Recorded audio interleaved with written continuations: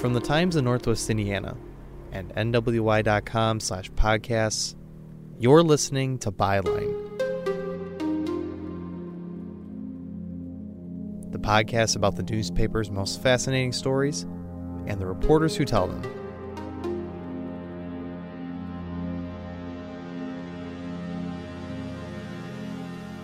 I'm Cale Wilk, and this week takes a look at war stories.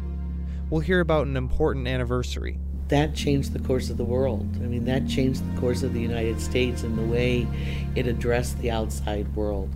And the ripples being made by one high school teacher. It's people, there are people all over the country, people all over the state that are now helping us and we help them. It's become a quest to try and find as much information about all of this.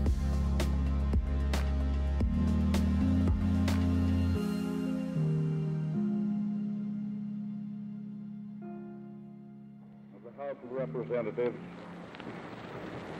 yesterday, December 7th, 1941, a date which will live in infamy. The United States of America was suddenly and deliberately attacked by naval and air forces of the Empire of Japan. Unless it isn't already familiar, that's Franklin Delano Roosevelt speaking before a joint session of Congress on December 8, 1941, a day after Japan attacked U.S. naval forces stationed at Pearl Harbor in Hawaii. That changed the course of the world. I mean, that changed the course of the United States and the way it addressed the outside world. It changed it politically. It changed its involvement in the world. And I think it's a very significant turning point in our history. This is Joyce Russell, a reporter with the Times. She's been featured on the podcast before for Remember Your Roots, a blog she does for the Times about her interests in genealogy. Earlier this month, it was the 75th anniversary of the attack. Joyce, being the history buff that she is, worked on several stories with that theme. It was a different time. I mean, you talked, they were coming out of the Depression and things were beginning to look better. And then this happened. And I think that's very similar to 9/11. Everybody was pretty satisfied going on our own way. And then these horrific acts happened. And we came together for a time as a country with one mind. But that we're not invincible. And then how that brings us together and how we have to remember those feelings of being together and uniting as a country. It's true that Pearl Harbor and World War II profoundly affected the generations it touched, both abroad and at home. But speaking of generations, other than past ones, who's taking an interest in all of this? What about the younger ones? And it all kind of started with when I, among the genealogical research I was doing, I found out that my great-great-grandfather had this is a Colt, Hartford, Connecticut, that made between 1871 to 1873, and I found out... This is Ryan Powers. He lives in St. John, and I stopped by at his house, where he showed me quite the interesting collection of old wartime artifacts. Right now he's studying machining at Ivy Tech in East Chicago, but is also a part of the Air Force and Coast Guard auxiliaries. He also has a military history in his family that dates back to the Civil War. I started collecting military stuff, at around 5th grade-ish. So around middle school, when I started collecting all of my military stuff. I started I just started collecting the firearms history recently, about this year. So it might be easily derived that Ryan enjoys studying history. Yeah, I mean, I've always been kind of like a military history nerd / buff. I mean, I've always been into military type things, and I've always loved history too. But he's also in the middle of an interesting research project, one which involves helping an old friend. Well, originally I was in middle school at Clark Middle School. That's when I was in theater. I was part of the tech crew, and Tom Clark had part of his military collection on display there for Veterans Day, and that's where I first met Mr. Clark, and then sometime after that, I said I told my parents about him. I said I want to have him when I get into high school.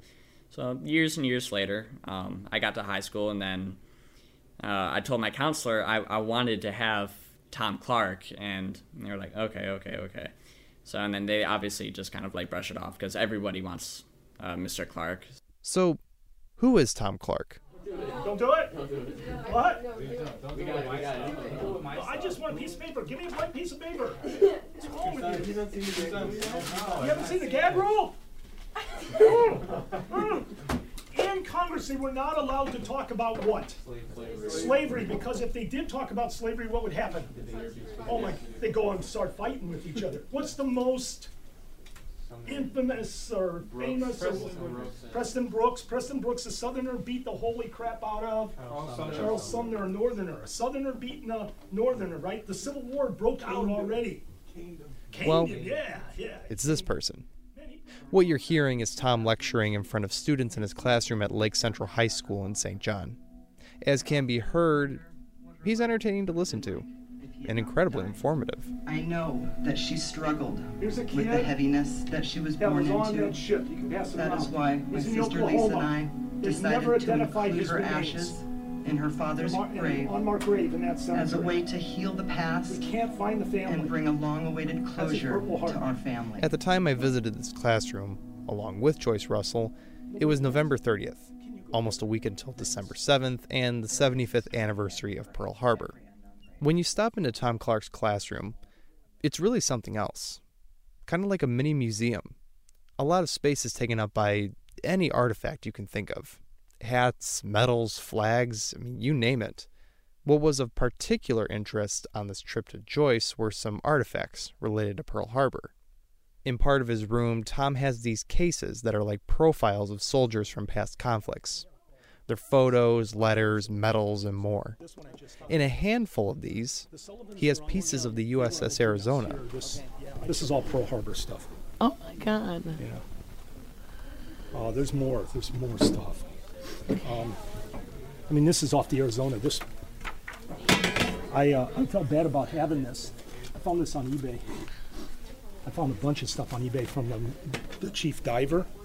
And I went out to Hawaii and I talked to Mr. Martinez. Mm-hmm. Mr. Martinez said it was okay for me to have it.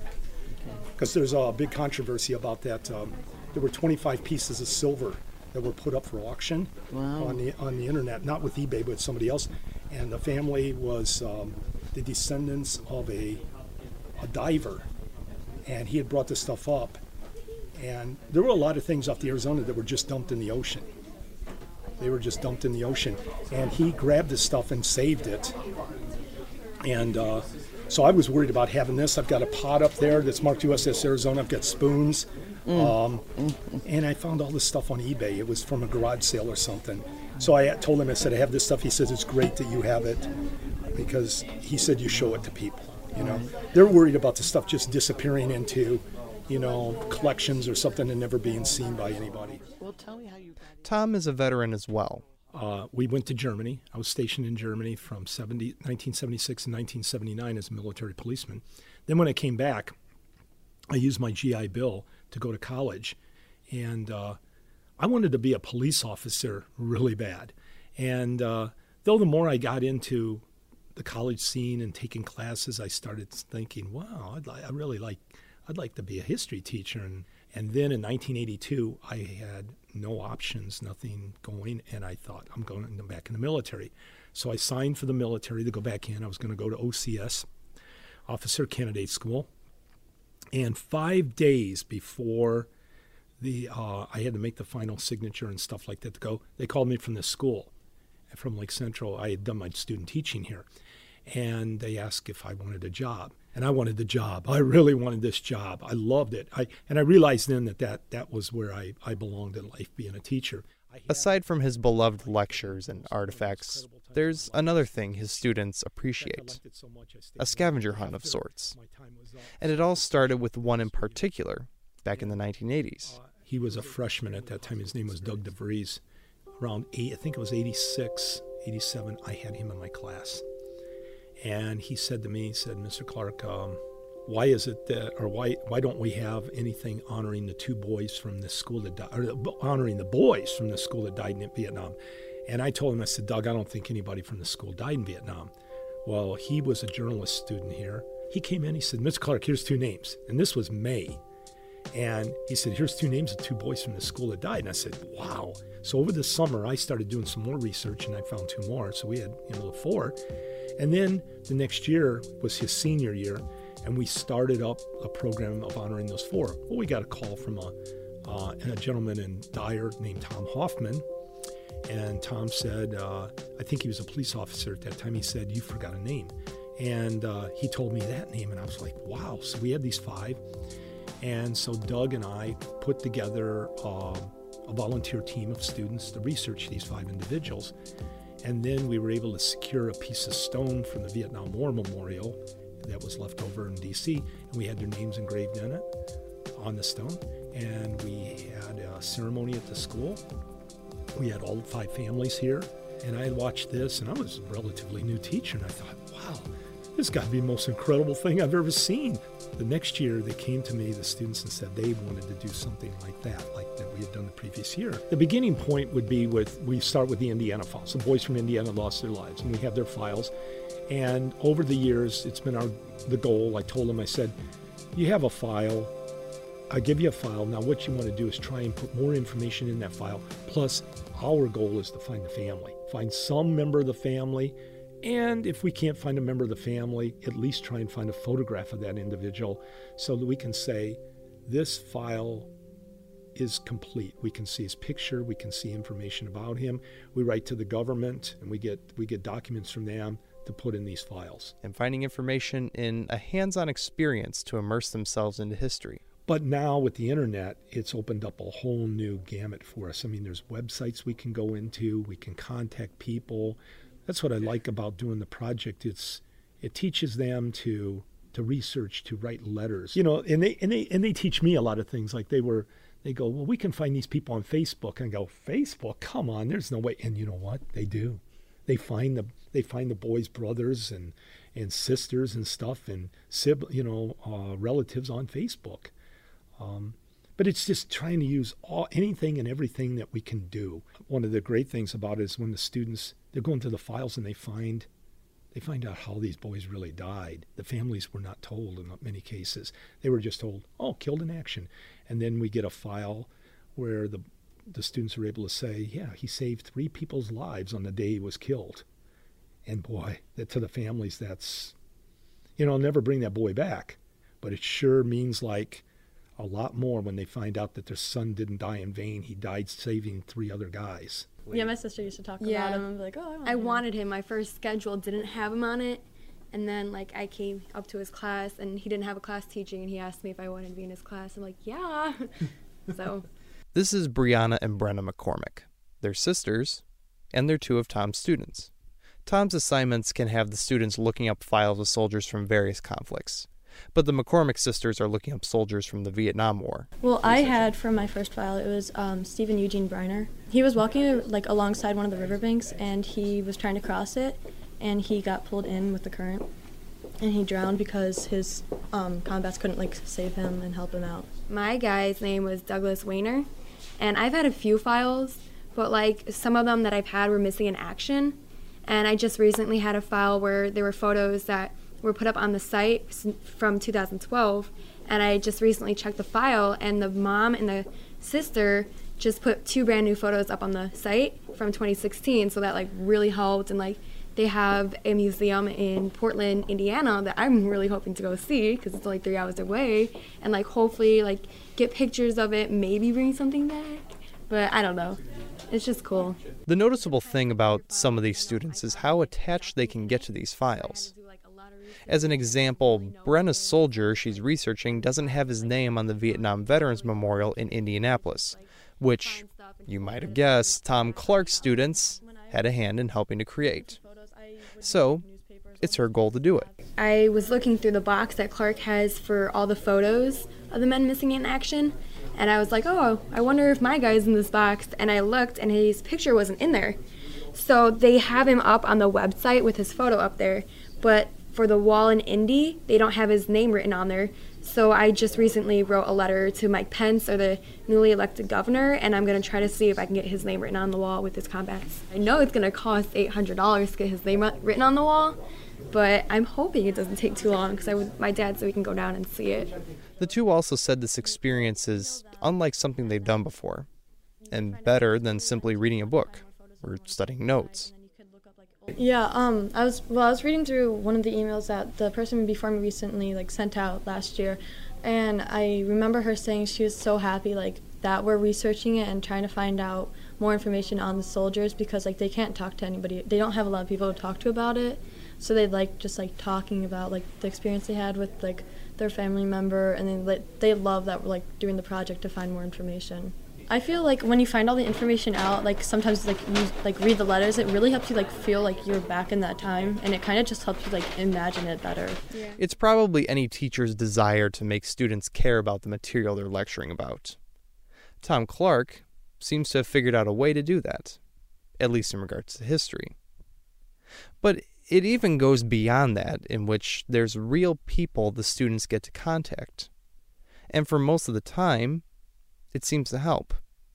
Not only the families, but also the students, who seem to be a little changed by the end of it all. It's people, there are people all over the country, people all over the state that are now helping us, and we help them. It's become a quest to try and find as much information about all of this.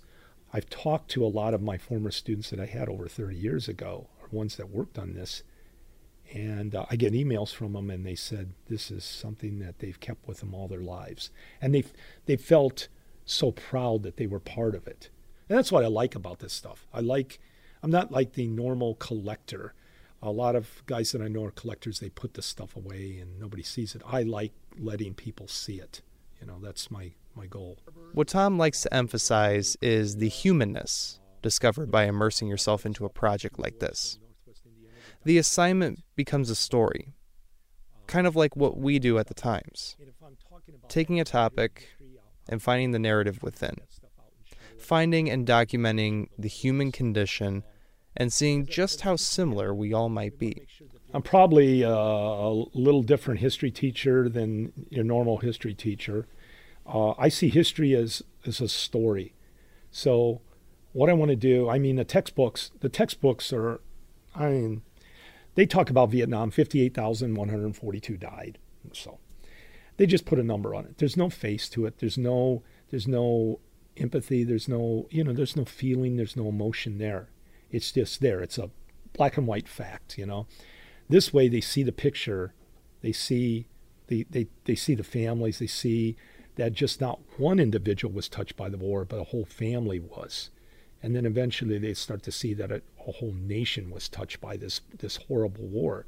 You can talk to many of Tom Clark's students, current and former, and they'd probably tell you how great of an educator he is. Well, it shows. His impact on them, in turn, makes them have an impact on their world. The knowledge seekers, looking to find the information and preserve memories. Kind of like Ryan. Even though it's been 2 years since he graduated from Lake Central High School, he still does work with and for Tom Clark, as well as his own. I just love the history. I love reading about what these guys did and what they did for the United States during their service. So I kind of like to keep that memory alive by preserving as much of this stuff as I can. I ask that the Congress declare that since the unprovoked and dastardly attack by Japan on Sunday, December 7th, 1941, a state of war has existed between the United States and the Japanese Empire.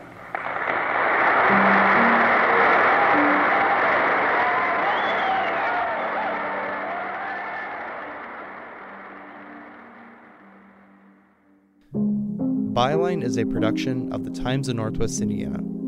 Episodes come out every 2 weeks, and you can find any of them at nwi.com/podcasts. Byline is also on social media. We're on Facebook, Twitter, and Instagram. You can just type in NWI Byline in the search bar, and we should pop up. If you've got a media player and want to download our episodes or listen on the go, Byline is available on iTunes, Google Play, and Stitcher. We just kindly ask that you rate us and leave a review because it actually really helps. And we'd like to hear from you, whether that's constructive comments, feedback, or suggestions for topics you'd like to hear more about. You can just drop us an email at nwibyline@gmail.com. Reporting for this week's episode came from Joyce Russell, as well as myself, Cale Wilk. Several thanks go out to Tom Clark, as well as his students, both current and former, for taking the time to speak with me for this episode. If you'd like to find more information about Tom Clark, there's a website that one of his students put together a while back, and it's ushistoryman.com. There you can find plenty of articles and videos and much more about the amazing work that he and his students do. Finally, as always, a big thanks to Summer Moore, the Times digital and audience engagement editor, who is the creator of the show. She is the captain that guides this ship through unknown waters, safely each and every time. I'm Cale Wilk, and from the Times of Northwest Indiana, thank you for listening. See you next time.